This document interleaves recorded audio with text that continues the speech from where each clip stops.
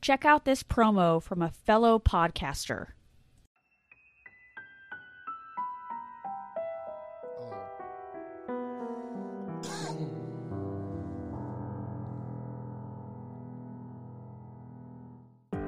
Hi.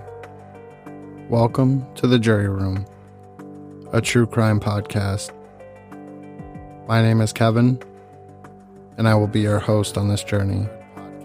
We'll be covering some of the most heinous, some of the most unthinkable, and some of the most monstrous crimes to ever be committed against humanity. We will be covering cannibalistic serial killers, decades-old unsolved mysteries, cold cases, and missing person cases. The Jury Room podcast is available on most major podcasting platforms. Please make sure you go, like, and leave a review.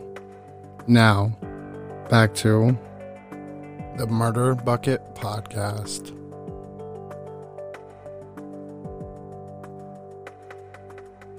Hi. Hello. What's up? How's it hanging?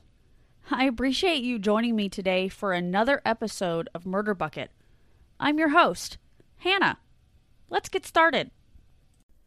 Today's episode is part 2 of the Sylvia Likens murder case. I will be talking about the trial, convictions, parole, and afterlife. On December 30th, 1965, the Marion County Grand Jury brought down first-degree murder indictments against Gertrude and 2 of her 3 oldest children, Paula and John Jr. Also indicted were Richard Hobbs and Coy Hubbard. They were all charged with having repeatedly struck, beaten, kicked, and otherwise inflicting a culmination of fatal injuries to Sylvia with premeditated malice. 3 weeks prior, Stephanie was released from custody upon a writ of habeas corpus bond with her attorney contending that the state had insufficient evidence to support any murder conviction against her. Stephanie did waive her immunity for any potential impeding prosecution while agreeing to testify against her family and others that were charged. All those indicted were evaluated by several psychiatrists and were found mentally competent to stand trial. The trial started on April 18, 1966, and the prosecution successfully argued that all the defendants should be tried together as they were ultimately charged with acting in concert in their collective crimes against Sylvia. Gertrude pled not guilty by reason of insanity, while the others claimed they had been pressured into participating in Sylvia's torment, abuse, and torture. One of the first witnesses to testify was Deputy Coroner Charles Ellis. He went into detail of the pain that Sylvia had suffered, stating that her fingernails were broken backwards, numerous deep cuts and punctures covered much of her body, and that her lips were essentially in shreds due to her having repeatedly bitten and chewed them. He also stated that she had been in an acute state of shock for between 2 to 3 days prior to her death. Her body bore no evidence of sexual molestation. Jenny Likens testified for 2 days against all 5 defendants, stating that each had inflicted physical and emotional abuse toward her sister and that she had done nothing to provoke the assaults. She went on to say the abuse that she and Sylvia had endured started 2 weeks after they began to live in the Baniszewski household, and that Sylvia's abuse began to escalate. Sections of Jenny's testimony were later corroborated by that of Randy Lepper, who stated he had once witnessed Sylvia crying, but she had no actual tears. He also testified to having witnessed Stephanie strike her really hard after her mother ordered her to remove her clothes in his presence. He then smirked after confessing to beating her himself between 10 to 40 separate instances. On May 10th, a Baptist minister named Roy Julian testified to having known a teenage girl was being abused in the house, but he chose not to report it because he was informed by Gertrude that Sylvia had made advances toward men for money. On the same day, Judy Duke testified to witnessing salt being rubbed into Sylvia's sores on her legs until she screamed. She also testified that she witnessed Shirley rip open Sylvia's blouse, to which Richard Hobbs made the casual remark, "Everyone's having fun with Sylvia." The following day, Gertrude testified in her own defense, denying any responsibility for her prolonged abuse, torment, and death. She claimed that her children and the neighborhood kids must have committed the acts in her home. She described it as a madhouse. She claimed that she was preoccupied by her own ill health and depression to control her children. Gertrude stated that she started to spank Sylvia, but was emotionally unable to finish. She also denied any knowledge of her enduring beatings, scaldings, brandings, or burnings.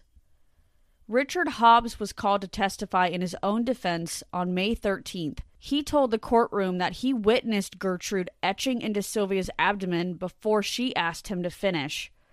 He was adamant that the section of branding he had inflicted had been very light. He further testified that he believed Sylvia would not be at home on October 26th, as Gertrude informed him that she intended to get rid of her the day before.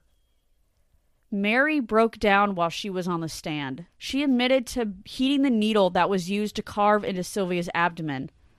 She testified that on one occasion her mother sat and crocheted while watching a neighborhood girl attack Sylvia. She added that the 5 defendants did in fact physically and mentally torment her, but it was mostly her mother and sister. Another witness stated that she sat close to Paula on a church bus and overheard her bragging about breaking her own wrist due to the severity of a beating that she had inflicted on her and that she was trying to kill her.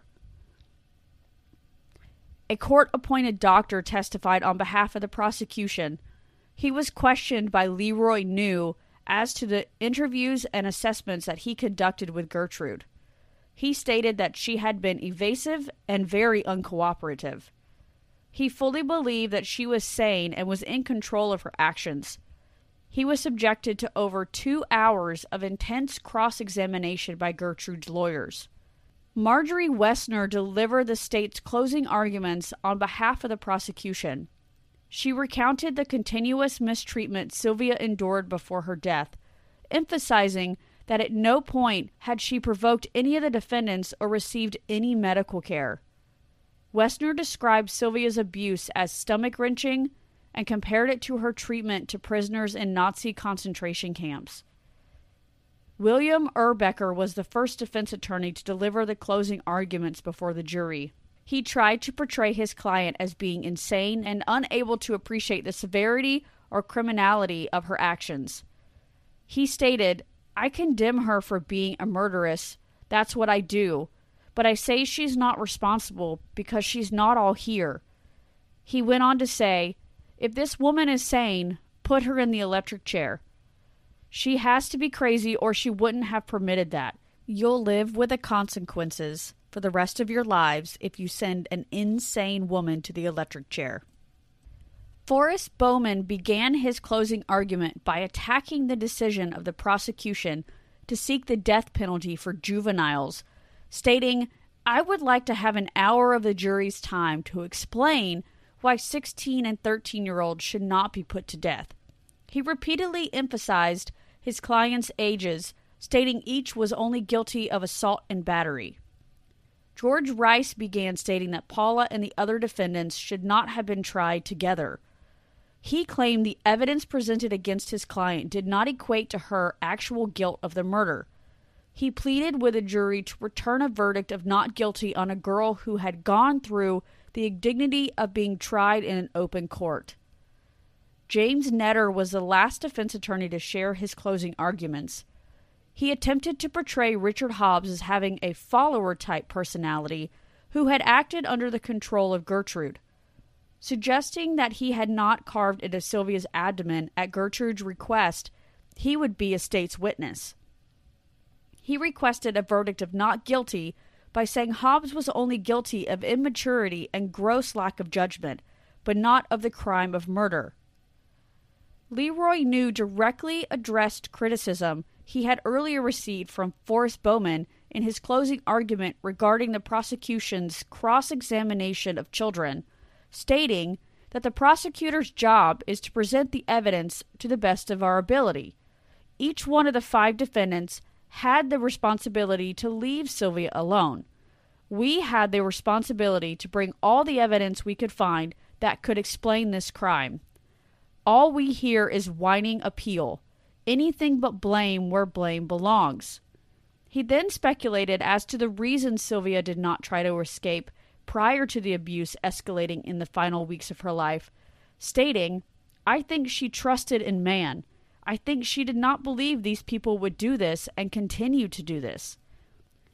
He concluded by emphasizing the defendants' unison in their collective mistreatment of Sylvia, before asking the jury to dismiss arguments regarding who may have actually inflicted the final blow.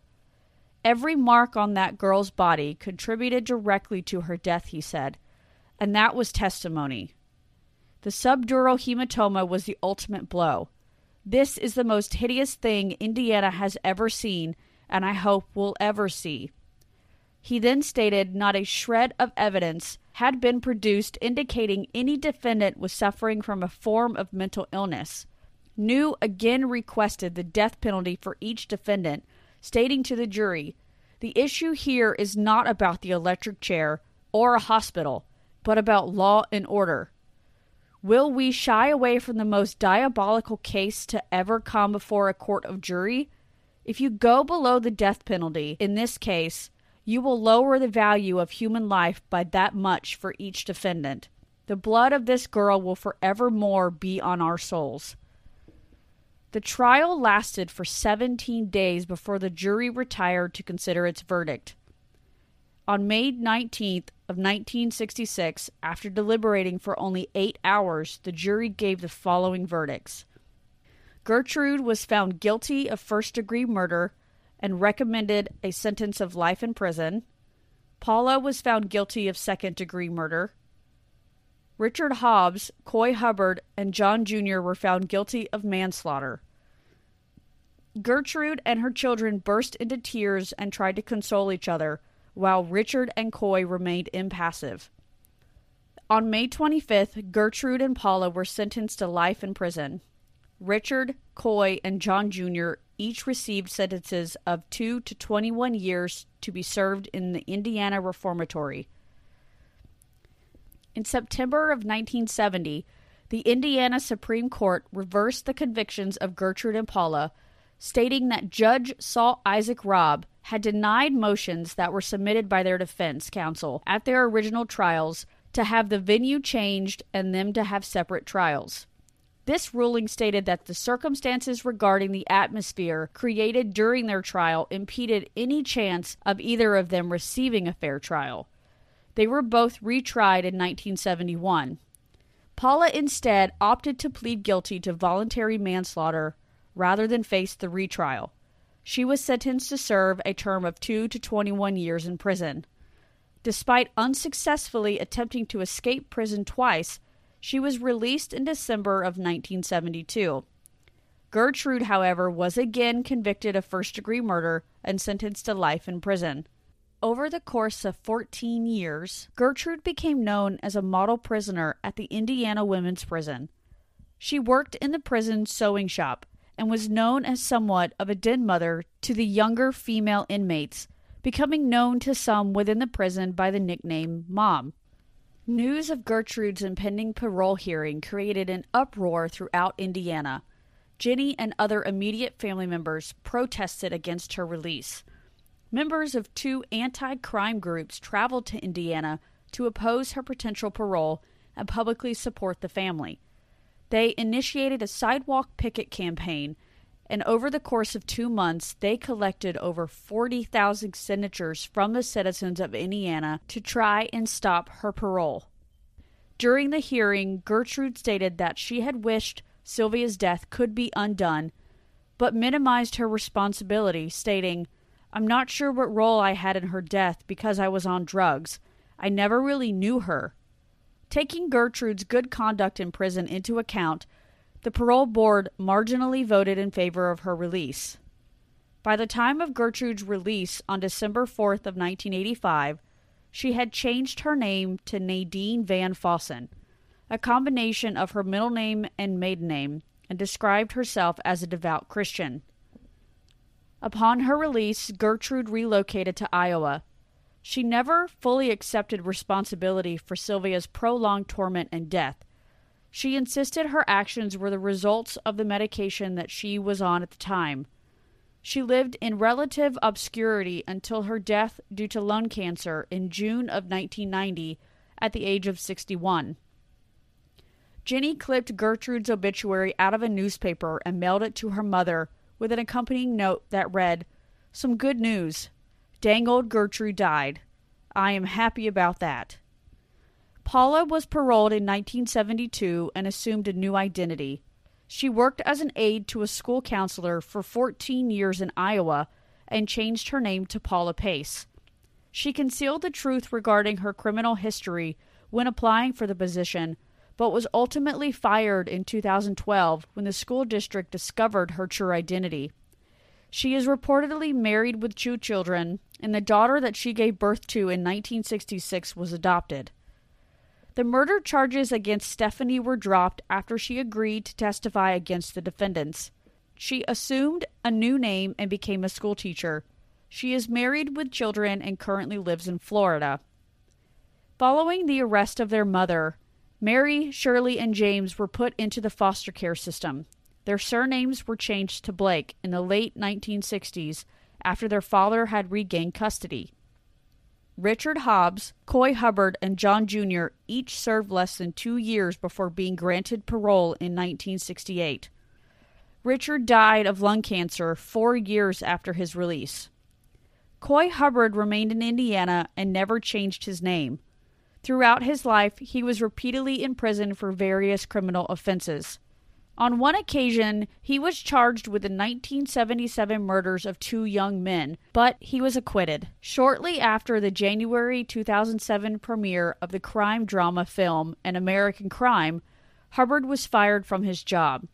He died of a heart attack in Indiana on June 23rd of 2007 at the age of 56. John Jr. lived under the alias of John Blake. Several years after his release, he issued a statement in which he acknowledged the fact that he and his co-defendants should have been sentenced to a more severe term of punishment. He stated later that he enjoyed the attention that Sylvia's murder had brought him. He died of diabetes in 2005. Jenny married an Indianapolis native and had 2 children. She repeatedly emphasized no blame should be placed on either of her parents for placing her and Sylvia in the care of Gertrude. She stated that all her parents had done was trusting Gertrude's promise to actually take care of them. She unfortunately died in 2004 from a heart attack. Elizabeth Likens died in 1998 and Lester Likens died in 2013. The house in which Sylvia was tortured and murdered stood vacant for many years after her death and the arrest of her tormentors. The property gradually became dilapidated. Although there were discussions held in relation to the possibility of purchasing and rehabilitating the house, the funds to complete the project were never raised. The house itself was demolished on April 23rd of 2009, and the site where the house once stood is now a church parking lot. In June of 2001, a 6-foot-tall memorial was formally dedicated to Sylvia Likens' life and legacy in Willard Park in Indianapolis. This dedication was held by several hundred people, including members of her family. The memorial itself is inscribed with these words: "This memorial is in memory of a young child who died a tragic death. As a result, laws changed and awareness increased. This is a commitment to our children that the Indianapolis Police Department is working to make this a safe city for our children." A poem inscribed upon the granite memorial formally dedicated to Sylvia Likens reads, "I see a light, hope. I feel a breeze, strength. I hear a song, relief. Let them through, for they are the welcomed ones." Thank you for listening to today's episode. Be sure to follow me on social media to get notifications when a new episode airs. You can find me on Twitter @TheMurderBucket, Instagram @MurdBucket, and Facebook at Bucket Murd.